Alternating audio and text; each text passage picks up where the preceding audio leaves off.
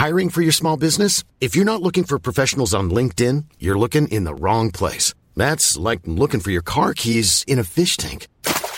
LinkedIn helps you hire professionals you can't find anywhere else, even those who aren't actively searching for a new job but might be open to the perfect role. In a given month, over 70% of LinkedIn users don't even visit other leading job sites. So start looking in the right place. With LinkedIn, you can hire professionals like a professional. Post your free job on linkedin.com/people today.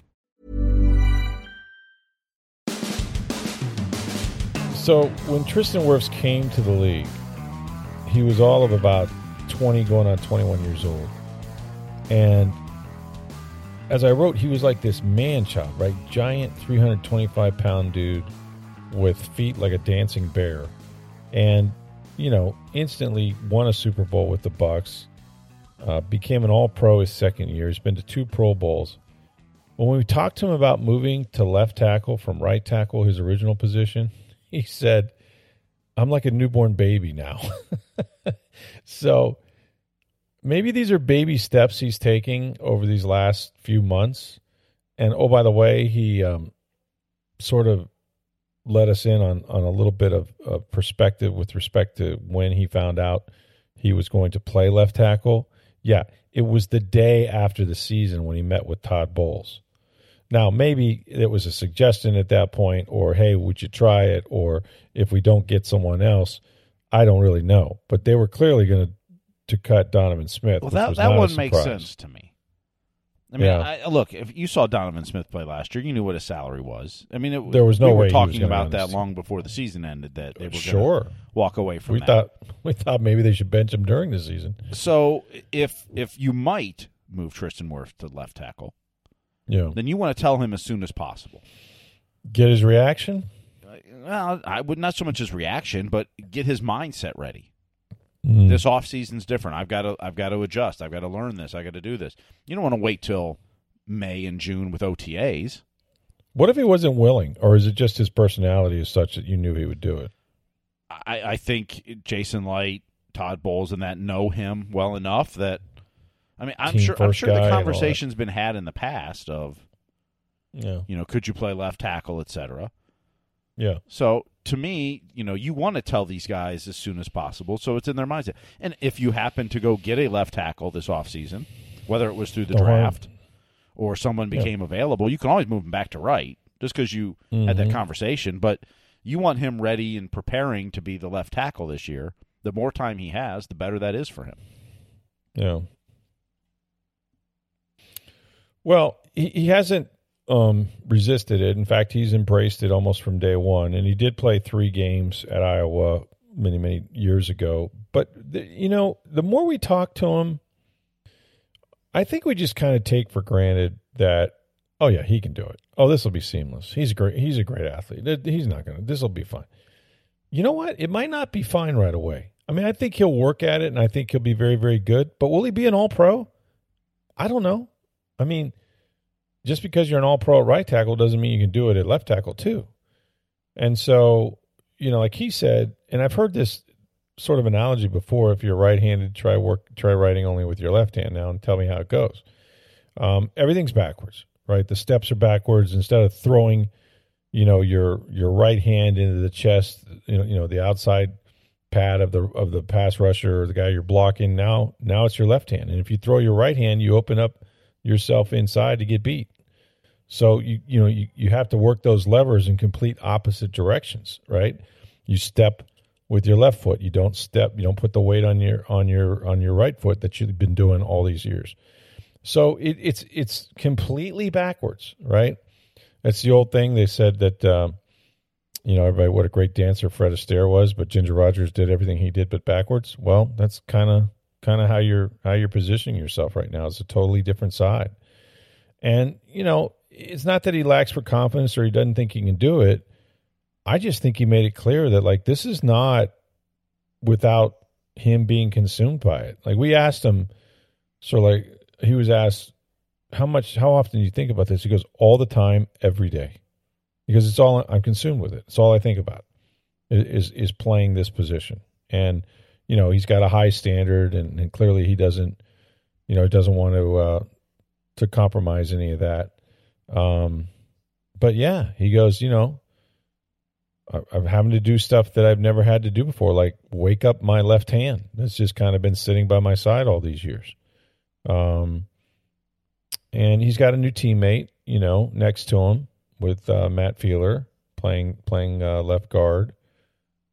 So there's just a lot of new, and without putting the pads on, there's very little to sort of evaluate. But this is a time where you'd be doing a lot of the steps and trying to retrain your body and stuff like that. But yeah, it wasn't, Wirfs is always upbeat. He's always positive, but he was a little sobering today. I got to be honest with you. I think he wanted to let people know. We asked, so it wasn't like he volunteered it, but we asked. But I think he wanted people to know, like, this is just not, oh, now you're playing left tackle. Sure, go over there. A lot of the principles are the same. You're still blocking people, right? But you're doing it in a totally different side, using totally different skill set. The one thing you can say about left tackles, however, and this will play in his favor because he's going to be entering his fifth-year option next year, and that is they make more money. Trent Williams of the 49ers, he's the highest paid left tackle, about $19.4 million per season. Highest paid right tackle is the Colts' Braden Smith. He's around $16 million. So there's $3.5 million per year right there.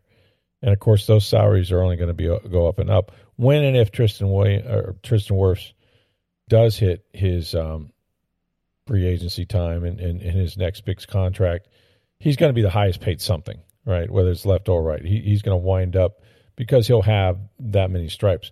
But it's interesting. I just got the feeling and sort of, it's very easy for people to say, and maybe even for the Bucs to say, oh, he'll be fine. Oh, we know he can get it done. Oh, he'll make this seamlessly. And there's just a hell of a lot of work. And if you read Wirfs' face, some concern because he doesn't want to compromise his level of play. And his level of play is the best in the league at what he does. And that's what he wants to be. Well, not only that, but let's take this into account too. He's moving to left tackle, a position he hasn't played much. Right. And he's going from the world's greatest quarterback, who's very stationary, and you know exactly where he's going to be in that pocket and where you need to protect. That's right. To a new quarterback, presumably Baker Mayfield, but possibly Kyle Trask. That's and a quarterback that may scramble and move around a lot more. And now you're at the left tackle on their blind side, and you don't always know where your quarterback is behind you. Right. And so I'm sure that worries him a little bit too. It's that's as an offensive lineman, one of the things with Tom Brady is you knew where he was going to be. Sure, and Tom Brady got rid of the football. I mean, as bad as we talked about their offensive line, and rightfully so last year. Do you know they were last in the league in sacks allowed with just 22? Now I would submit to you, that's all Brady. That's Brady not willing to take a hit. That's him seeing guys get beat and dumping the ball, dirting the ball. He would avoid that negative play and the contact as much as any quarterback that ever lived, especially last year. But yeah, I mean, and there's a lot of things that are different. They're learning a new offense. This is the other thing. It'd be one thing if you said to Tristan Wirfs, hey, go to the left side. It's the same offense. You know everything. Oh, and it's the same guy you're playing next to. Different guard, totally different offense. A lot of zone runs. Which presumably could help them ultimately in the pass game because there's so much play action, there's so much bootlegs and waggles and things like that. The linemen are moving off the ball all the time. So they kind of embrace that a little bit, but it's not like you're just learning steps of playing the position. You're learning a new offense while playing the position, So I just think that we look at these guys and we don't think about the amount of study time they need, about the amount of reps they need to dig in and build muscle memory. And that's what football is. Football is reaction. It's technique. It's grooving those things to make you a great player so you can be consistent and play fast. And so, you know what? He might not be as fast and he might not be as consistent. We'll just have to see. I wouldn't bet against him, by the way. But it was kind of a sobering thing. One thing I can tell you though, he's getting very close to Baker Mayfield. So these dudes have been out kind of on the town. I know several people that have seen him around, mostly at restaurants. In fact, he said the first place Baker asked him to go was to dinner, and he goes, so he went right to my heart. And so they've done a lot of dinners, including with Baker's wife. Pretty smart of Baker Mayfield to befriend not just the whole team, but really get close to the guys that's protecting your backside. Baker Mayfield gets a check mark for smarts when it comes to that. Well, and the guy that has potential to be a Hall of Famer in his career. That too, sure. Absolutely. I mean, not only is it the guy protecting your blind side, but it's the best one on that line. The best player, yeah. The guy that's presumably. You could make a case he's the best player on the team. Well, I think so. I think, Ryan Jensen will get a lot of run because of his personality and all this. Ryan Jensen has made a Pro Bowl before. He's never going to be Tristan Wirfs. He's a much older player, and most of his career is behind him. Tristan Wirfs, if he continues on the trajectory he's on and stays healthy, which he has done to this point, is going to put on a gold jacket. I truly believe that. I think that Jason Light has drafted 2 Hall of Fame players, and one of them is Mike Evans, which was his first pick ever, and the other one was Tristan Wirfs. We'll see. There's other guys that are really good players that would have to, have a tremendous 5, 6, 7, 8 years going forward. You could say Devin White's one of those guys, maybe an Antoine Winfield. There's certain dudes that, will merit a lot of attention if they flash. But those 2 guys are the 2, particularly Tristan. I think with Mike, his consistency is going to be the thing that when you get in that room, you start talking about the Hall of Fame. A guy that obliterated a record with now 9 straight seasons of 1,000 yards, probably be 10 after this year. The incredible production, the touchdowns, the Super Bowl, the Pro Bowls. By the time he's done, he's going to pile up so many big numbers. I think it's going to be hard to keep him out of the Hall of Fame, quite frankly. Might not be a first ballot guy. So I think he's one. But with Wirfs, I think it's just a matter of staying healthy. I mean, if that guy plays 14 to 17 games every year, I think he's just that talented and that committed to doing it the right way. So those are the 2 guys I think I could say, Jason Light, those might be his best 2 draft picks ever because they both very well could be headed to the Pro Football Hall of Fame down the road. One note, we had a chance to talk to Joe Tryon-Shoyinka. The funny thing is about Joe is he's the same age as guys that are coming out in the draft that spent 6 years in college, like Josh Hayes. They're both the same age. But Joe has played 2 years in the NFL. And, of course, his first year, coming off a COVID year in college where he didn't play, didn't really have a position. He was a man on an island. They moved him all over the place, rushed him inside, rushed him outside, all of that because Jason Pierre-Paul was still here. But he's learned from him and Shaq Barrett. And last year was his big bite of the apple. And quite frankly, he kind of laid a dud. I mean, to be honest with you, if you were just looking at production, you see a flat line between year 1 with 4.5 sacks and then year 2 with all those reps and all those percentage of defensive plays, still 4.5 sacks. And what Todd Bowles will tell you is, yeah, but if you turn on the film, there are twice as many opportunities to get sacks that he didn't get as the ones he did. And so if he just takes half those guys down, he's had a big year. And there's a variety of reasons why he just didn't finish.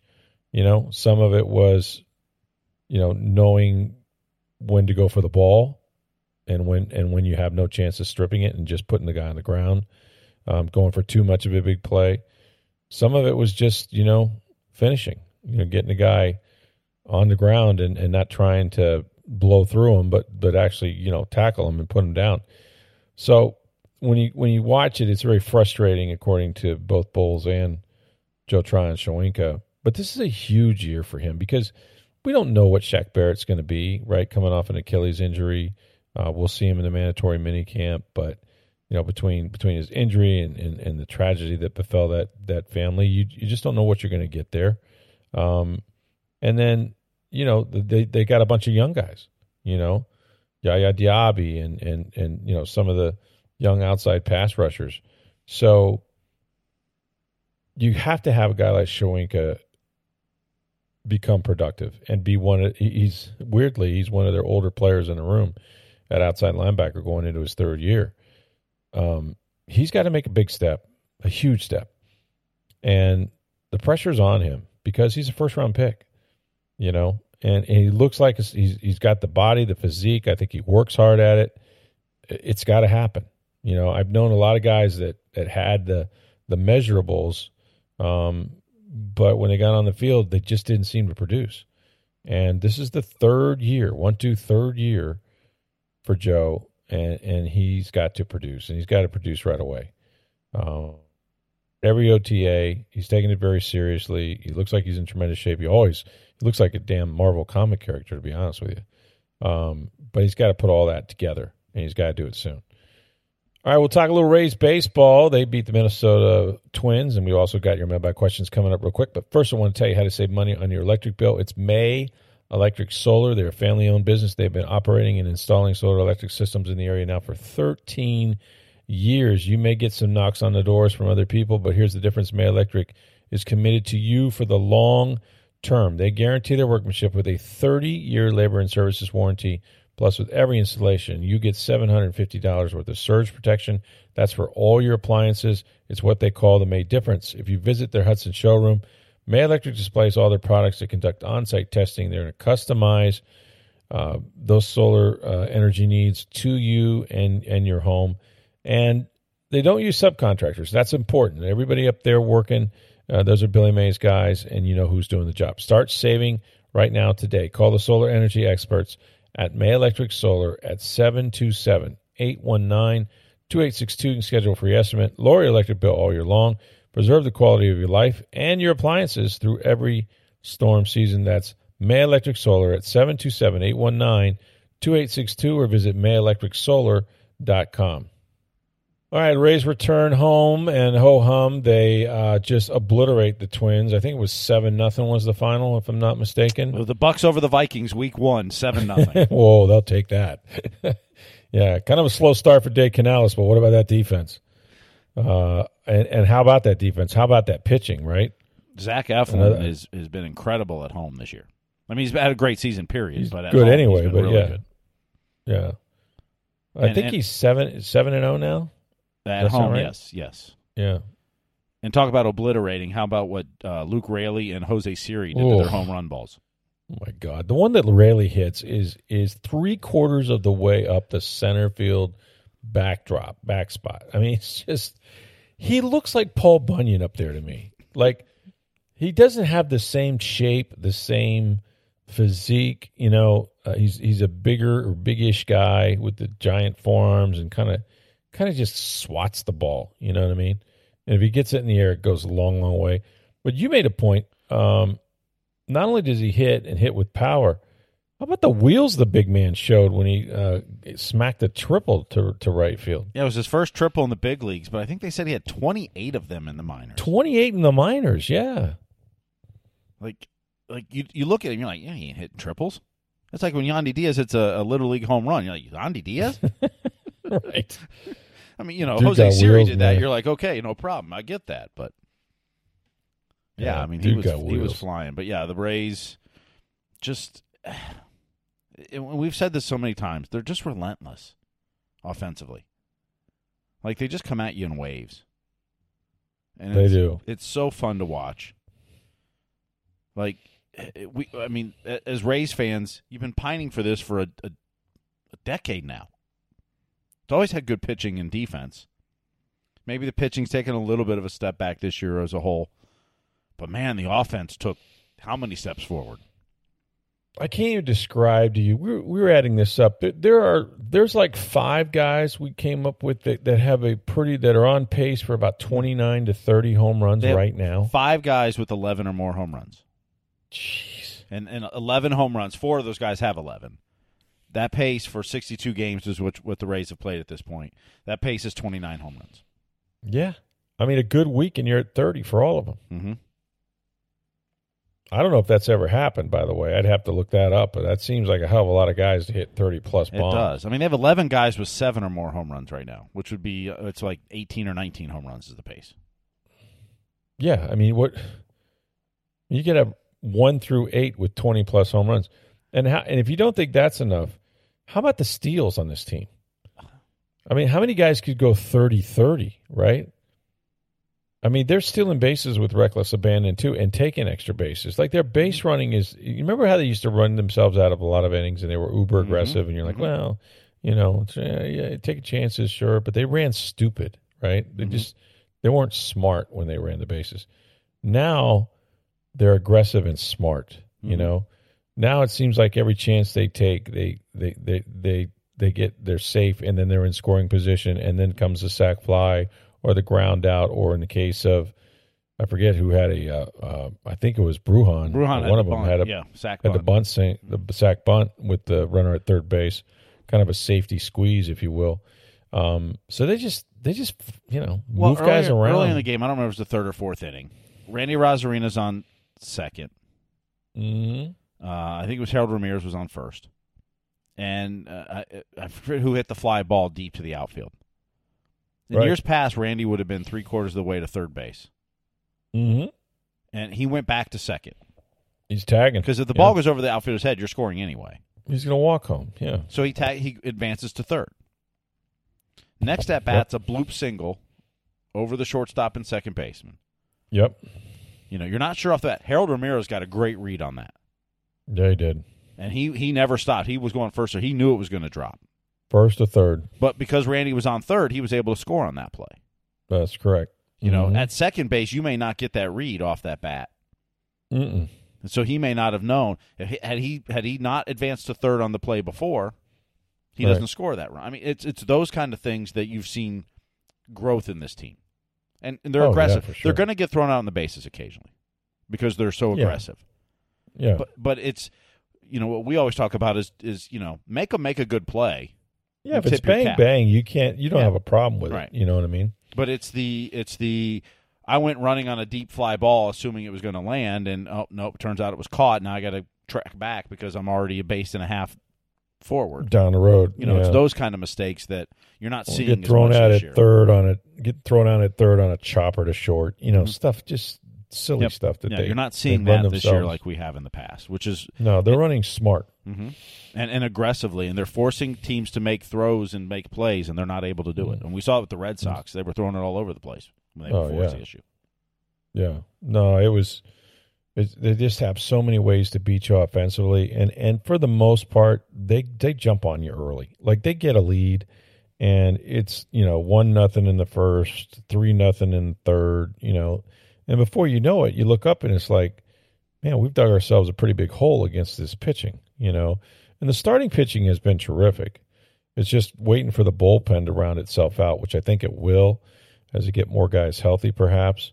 But their top three starters, I don't know how you could ask for more than what they're getting out of those guys. And it's unfortunate that Springs is down and Rasmussen and all those guys.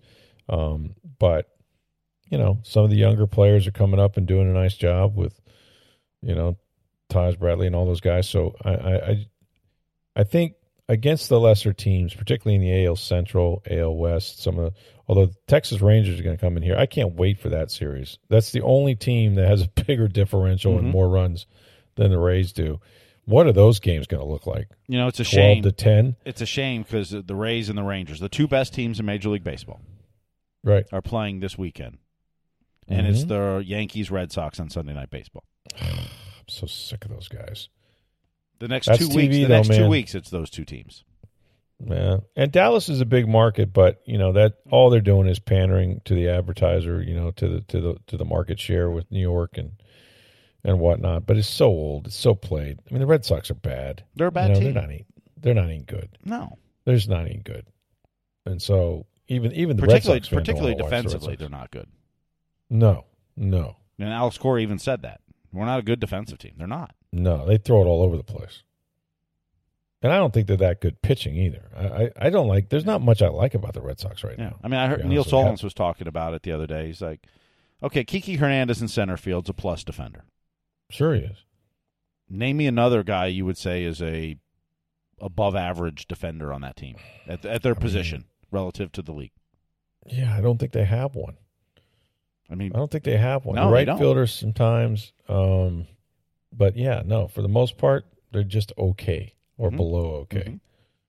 They're not good defensively. Yeah, I mean, they're not there yet. I mean, No. And they're at, I think, 500 now. I don't know if they may have played tonight, but that's a team in the AL East I could see falling out and falling hard before we get much past the All-Star break. They might just implode a little bit. They won tonight, so they're actually a game above 500 again. But are they? Red Sox fan is not happy. You're used to seeing Fenway just completely. It was a little cold, but just completely, rocked to the gills. It wasn't that over the weekend at all. But the Rays at home too. Their home record has been phenomenal. I mean, just they're a different ball club here, and they got a nice home stand with the Twins, and then we'll see what they do against the Rangers, and if they're able to contain that offense or at least match it. But man, you're right. They're fun to watch. I turned the game on, and I'm watching Rayleigh, and I'm watching, guys hitting bombs and Surrey and all that, and I'm just going, this is every night. Like every night, they're destroying somebody. I went downstairs. I'm like, they're just destroying the Minnesota Twins right now. Like this is like, you'd stop this if the old cliche if it was a fight. They were never a threat. They were never in the game, and that's what you do to teams that you're just better than. And this is after winning 3 out of 4 and the eternal road trip that they came off with all those days that they had to spend in Boston, the extra day and the extra game. Didn't phase them, man. Came home, balling out. That's what this team does every night. They absolutely ball out. And they've got injuries right now. They've got guys they're missing, and guys that aren't 100%, but boy, are they playing well. So, we'll see if they can keep it going. I'm Sandra, and I'm just the professional your small business was looking for. But you didn't hire me because you didn't use LinkedIn Jobs. LinkedIn has professionals you can't find anywhere else, including those who aren't actively looking for a new job, but might be open to the perfect role, like me. In a given month, over 70% of LinkedIn users don't visit other leading job sites. So if you're not looking on LinkedIn, you'll miss out on great candidates like Sandra. Start hiring professionals like a professional. Post your free job on linkedin.com/people today. All right, we'll get to a couple of your mailbag questions here. We still have time for that. There'll be more for this week as well, so let's nail a couple of these before we get out of here. Well, since we're talking Rays, Rooting for UF had tweeted us. He says, why do the Rays continue to cobble together a rotation every 5th game when they have Yonny Chirinos available? Well, it's a good question, and probably people with more knowledge of Chirinos than I have will have a better answer. I like Yonny Chirinos. I mean, there was a time before his arm injury that he was a very reliable starter. I still think that when he throws strikes with that kind of cement mixer sinker that he has, he can induce a lot of ground balls, preferably not walk many people. And I like him. He's got kind of a rubber arm. He can go deep into games. I think you can use him in a lot of different ways as a starter, as an opener, even for a long relief if you needed him. I'm not sure why he's not here. I don't know. I don't have a great answer for you. I don't know why. I think they could use him. He may not be as versatile as some of the guys they have down in the bullpen. He certainly doesn't throw as hard. He's not got that, consistent 90, 95 plus fastball, but he still gets it up there fast enough. I don't have a great answer for you. I don't know why he's not up here. All right, we'll switch to the Bucks here on mailbag questions.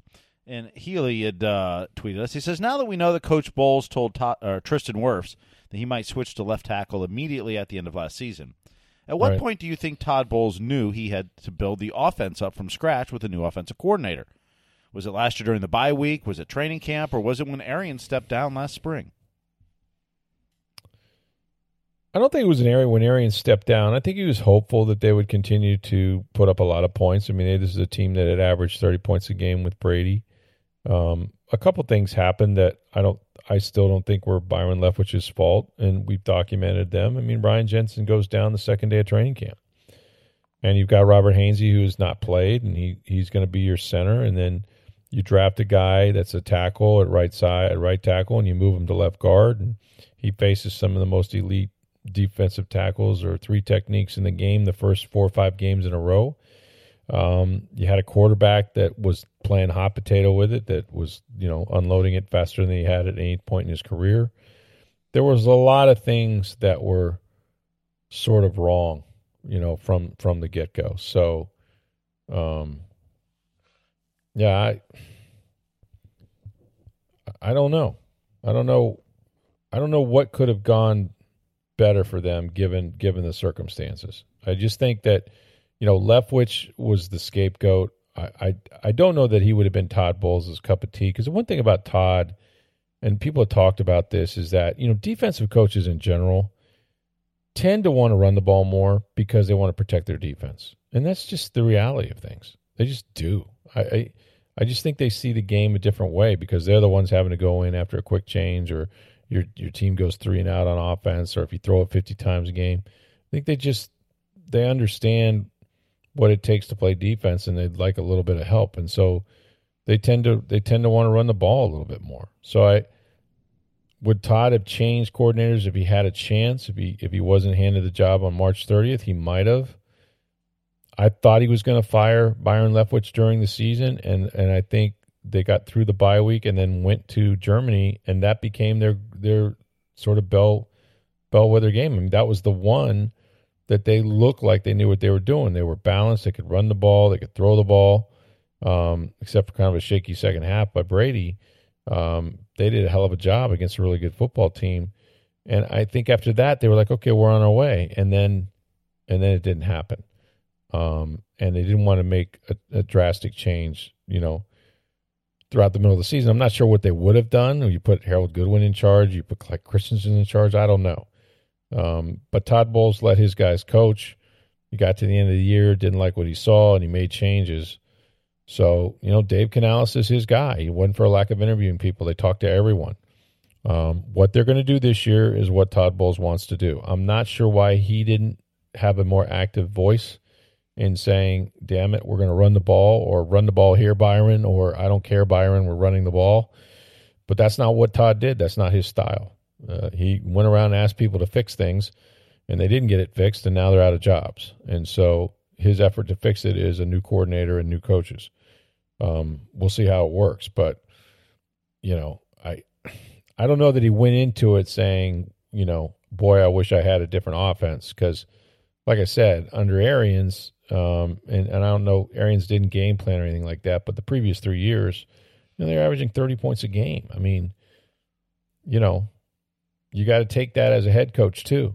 And now he's got his guy. So let's see how they do. Let's see if and it's not about scoring points, but it's about winning. But when you go to 18 points a game, your defense has to be elite to try to win those games.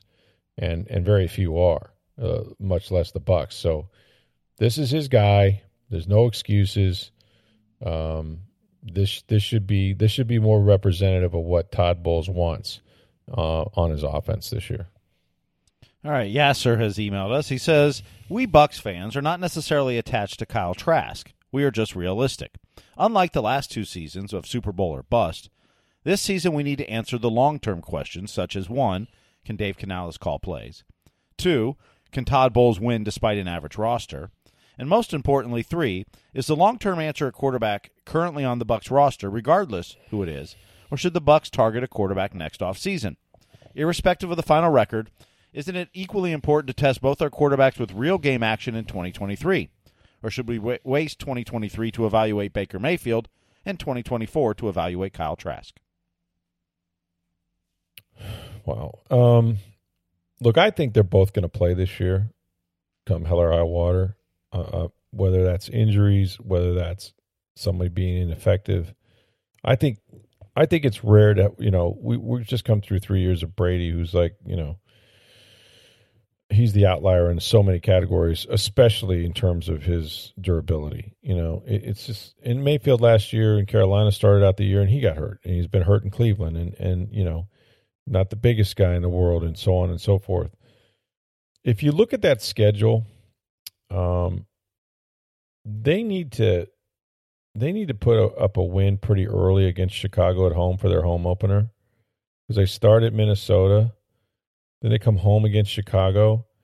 Then they're home against the Eagles. They're not going to be favored on a Monday night game against the Eagles. So if you don't beat Chicago, if you lose at Minnesota and Chicago comes here and beats you, and you're playing the defending NFC champions, Philadelphia Eagles, and you take the L there, you know where you go the next week? At New Orleans. Okay. That's a good place to get your first win. So you could be looking very easily at 0-4. Now, the schedule's easier the second half of it, but then there's a bye week after 4 wins. Or 4 games. Look at me, 4 wins. Win after four games. So there's kind of a natural interruption. If you wanted to make a change of quarterbacks, you could right there. They're not going to play them both unless they have to. And the old adage, if you got 2 quarterbacks, you don't have one. But you could also paint a scenario where Mayfield plays really, really well, and that, you know, an offseason that he hasn't had for 3 seasons really helps him. And there's enough pieces left from a Super Bowl team with Mike Evans and Chris Godwin and Russell Gage and you know, their offensive line that they're sort of retooling or rebuilding with Tristan. Maybe, and you know, and a running back that they're very, very high on in Rachaad White. Maybe they're pretty good. Like maybe all they got to do is score more than 18 points a game, and they're better than last year. And that's with Brady. Okay, so it's not a high bar to get over, to be honest with you, especially in a division as sort of quarterback challenged as this one. I mean, you say Derek Carr is far and away probably the best quarterback in the division because you don't know what Bryce Young is going to do yet. You don't know what Desmond Ridder is going to do yet. But all those teams have issues, and they play a lot of rookie quarterbacks throughout the league. But I think they're where the rest of the NFL is. If you don't have a guy, you're looking for a guy, and that's where they're at. And so you have teams like the Bucs had done for years and years before Brady got here, which is change the coach, change the quarterback. But you're not just going to play Trask. You know, I even have a problem a little bit with the Bucs in this sense. Is like, well, he's earned it. Well, what has he earned? You know, because he went out to work every day, because he's on first guy in, last guy out. Like, he didn't complain about not getting a helmet. Like, you're getting paid. You guys did pay him every week, right? He's a professional. That's his job, is to get better every day, whether he plays or not. So this whole notion about, well, he's earned a chance. Let's just run him out there and see what you got. Well, they see him every day in practice, and they saw him in Atlanta, and they saw him go 3 for 9, and I don't think they were surprised by it necessarily. Like, and now he's got a new offense to learn, and it may or may not fit him. I think he's going to get his chance to play, but it'll have to be just that. Like, he'll have to earn it, or he'll have to be in that role where somebody ahead of him isn't very good or gets hurt. That's my opinion. Could be wrong. Maybe he wins the job. But we got to see what we have in Kyle Trask. What were the last 2 years for? I mean, again, I go back to this notion that, like, you get paid millions of dollars to evaluate players. It's like, yeah, well, we can't evaluate. It's the old adage, like, well, you say I have no experience, but if you won't play me, I can't get any experience. Well, go out and earn it. You know, Tom Brady used to say something interesting when he was talking about being, like, number 7 on the depth chart at Michigan when he got there. He's like, you know what? At first, I might get every blue moon, they'd give me a rep. And I realized that, you know what? If I get 1 rep, I better kill it. Like, I better absolutely execute to the best possible ability so that the next time they give me 2. And if I get 2, I got to fight my ass off to get 3. You know what I'm saying? Like, it's not just like, well, he got up every day and he woke up and put on a pair of pants and went to work. And for that reason, damn it, he deserves to start. What? Wait, what? Coaches don't get extensions. They don't get to keep their jobs because they're good to people, because they make guys feel better about themselves. You know, it's about winning, man. And that's all it should be about. You know, developing players, sure, you want to do that, but you want to do that as you win. And Tom Brady didn't take any shortcuts. Nobody handed him anything. You know, you want to start? Go out and kill it. Go out and make them refuse to let them sit you. That's how you get these jobs. That's how you keep these jobs. You know, you've got to take it. And maybe Trask will. But I think if you get to the point where Mayfield wins the job, then your goal is he's got to keep winning.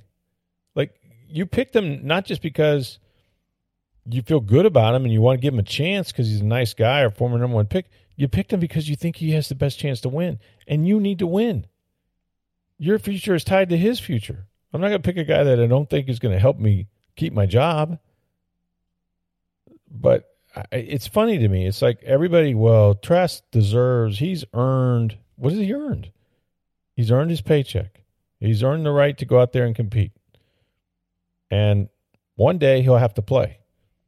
And if he's, as John Gruden used to say, I tell you what, man, you either get exposed or you're exposed, or you expose somebody else. You're going to expose or get exposed. And that's what happens when you play. Sometimes it's better if you don't. But there will come a time when Trask is either going to expose other people or get exposed. I think he'll play, but it's got to be organic. It can't be just, let's see what we got. They'll say, let's see what we got when the season gets away. Like I said, first 4 games, keep in mind, if you don't win in Minnesota and you come home against Chicago and you lose that one, then you got the Eagles at home, followed by at New Orleans. An 0-4 start, no matter who the starter is going to bring a lot of calls for the backup quarterback to take over. And if they go back and forth all year, there'll be like a lot of teams, and that's how you lose. So they got to hope that their starter, whoever it is, takes it and runs with it. Otherwise, it's going to be a long year. All right, we got some more mailbag questions we'll get to on the Lightning, and one really good baseball question tomorrow. Just real quickly, there's not much time. I want to delve into this subject a little bit more, but I'm sure that you guys saw where the LIV Tour is now merging with the PGA. That was one of those. Merging. What? They bought it. They bought it. No, they bought it. Essentially purchased it, yeah. The PGA board is running it, but the Saudis own it now. They own it, and that's the Saudi money, the very same Saudi money that board members of the PGA and their golfers railed against, because a lot of them considered it blood money. I mean, we know about 911, for example. A lot of the survivors and victims and families of that are very upset, obviously, because of Saudi Arabia's role in that. And obviously the murder of the Washington Post reporter Khashoggi and all that. So there's, it's such a 180 with the rhetoric that went back and forth. I don't know what Tiger Woods is going to think of this. I don't know what Rory McIlroy is going to say. There was a lot of vitriol, and oh, by the way, those players that went to the LIV Tour did so for that Saudi money, some of them making reportedly as much as $90 million, like Phil Mickelson or Dustin Johnson. They're not going to give that money back. But what's ironic is the PGA golfers aren't going to suddenly be making that either, but there might be some kind of a fund, GoFundMe. It's the weirdest thing. Try to get them up to speed. Maybe they'll let them fly in some fancy jets and stay in some really nice hotels in Dubai. I don't know. This thing sort of stinks, to be honest with you. None of the players knew to the last minute. It's been being negotiated for 7 weeks. I mean, it seems like a long time, but for the rhetoric that went back and forth, and really, to be honest, I mean, aside from the money, when you saw these guys that, Koepka and others that came and won majors when they were allowed to play in the majors, the golf was still good, but they had no TV contract. They were on the WB, I think. CW. Or CW, yeah, one of those stations. And so, it was kind of out of sight, out of mind, except for the golfers that got paid a hell of a lot of money. And now they've got it all. They've got the PGA back, and they keep their money, and now they've sold the league to the Saudis. We'll talk more about this as we get more details about how this is all going to break down. I would just say this. Somebody made this statement to me. I won't tell you who it is because I don't want to get him in trouble. But it was in an NFL press box. We were talking about the LIV Tour as it was starting up. And they looked at me and they go, now imagine that the Saudis buy the National Football League. Now what? Why? If they can do it with golf, what's to stop them? Well, they've already got in soccer, Cristiano Ronaldo has gone to a Saudi Arabian team. Mm-hmm. Karim Benzema is leaving Real Madrid to go to a Saudi Arabian team. Yep. They're trying to sign Lionel Messi.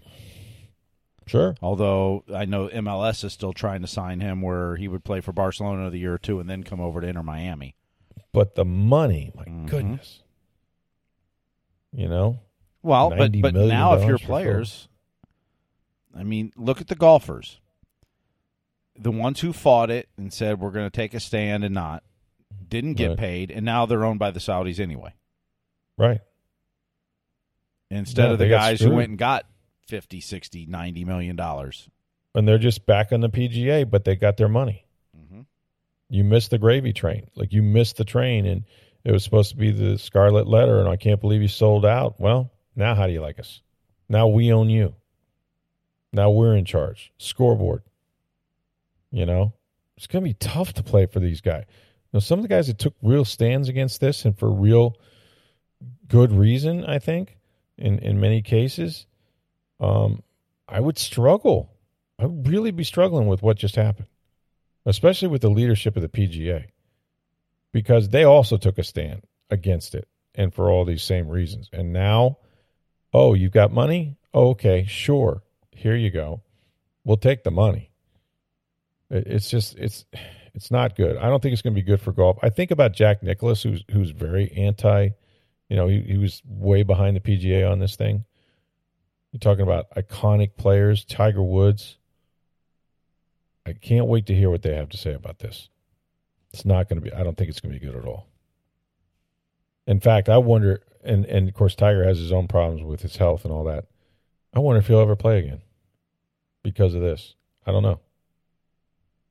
I mean, it'll be interesting to see just, you know, how upset some of these guys are. I mean, this is their livelihood. It's not like they go form their own golf league, although that's sort of what they did with the Saudi money. But we'll talk more about it as we get more details. Just want to make sure we brought that up and didn't ignore it. So yeah, tomorrow, Rays continue their series against the Twins. We've still got Bucks OTAs. We won't be there, but always news as we get ready for the mandatory minicamp next week. Todd Bowles said that he does expect everybody to be there because, as he said, it's mandatory. So lots going on. Hope you join us again. Thanks for listening. For Steve Burstick, I'm Rick Stroud of the Tampa Bay Times. Have a great day, everybody.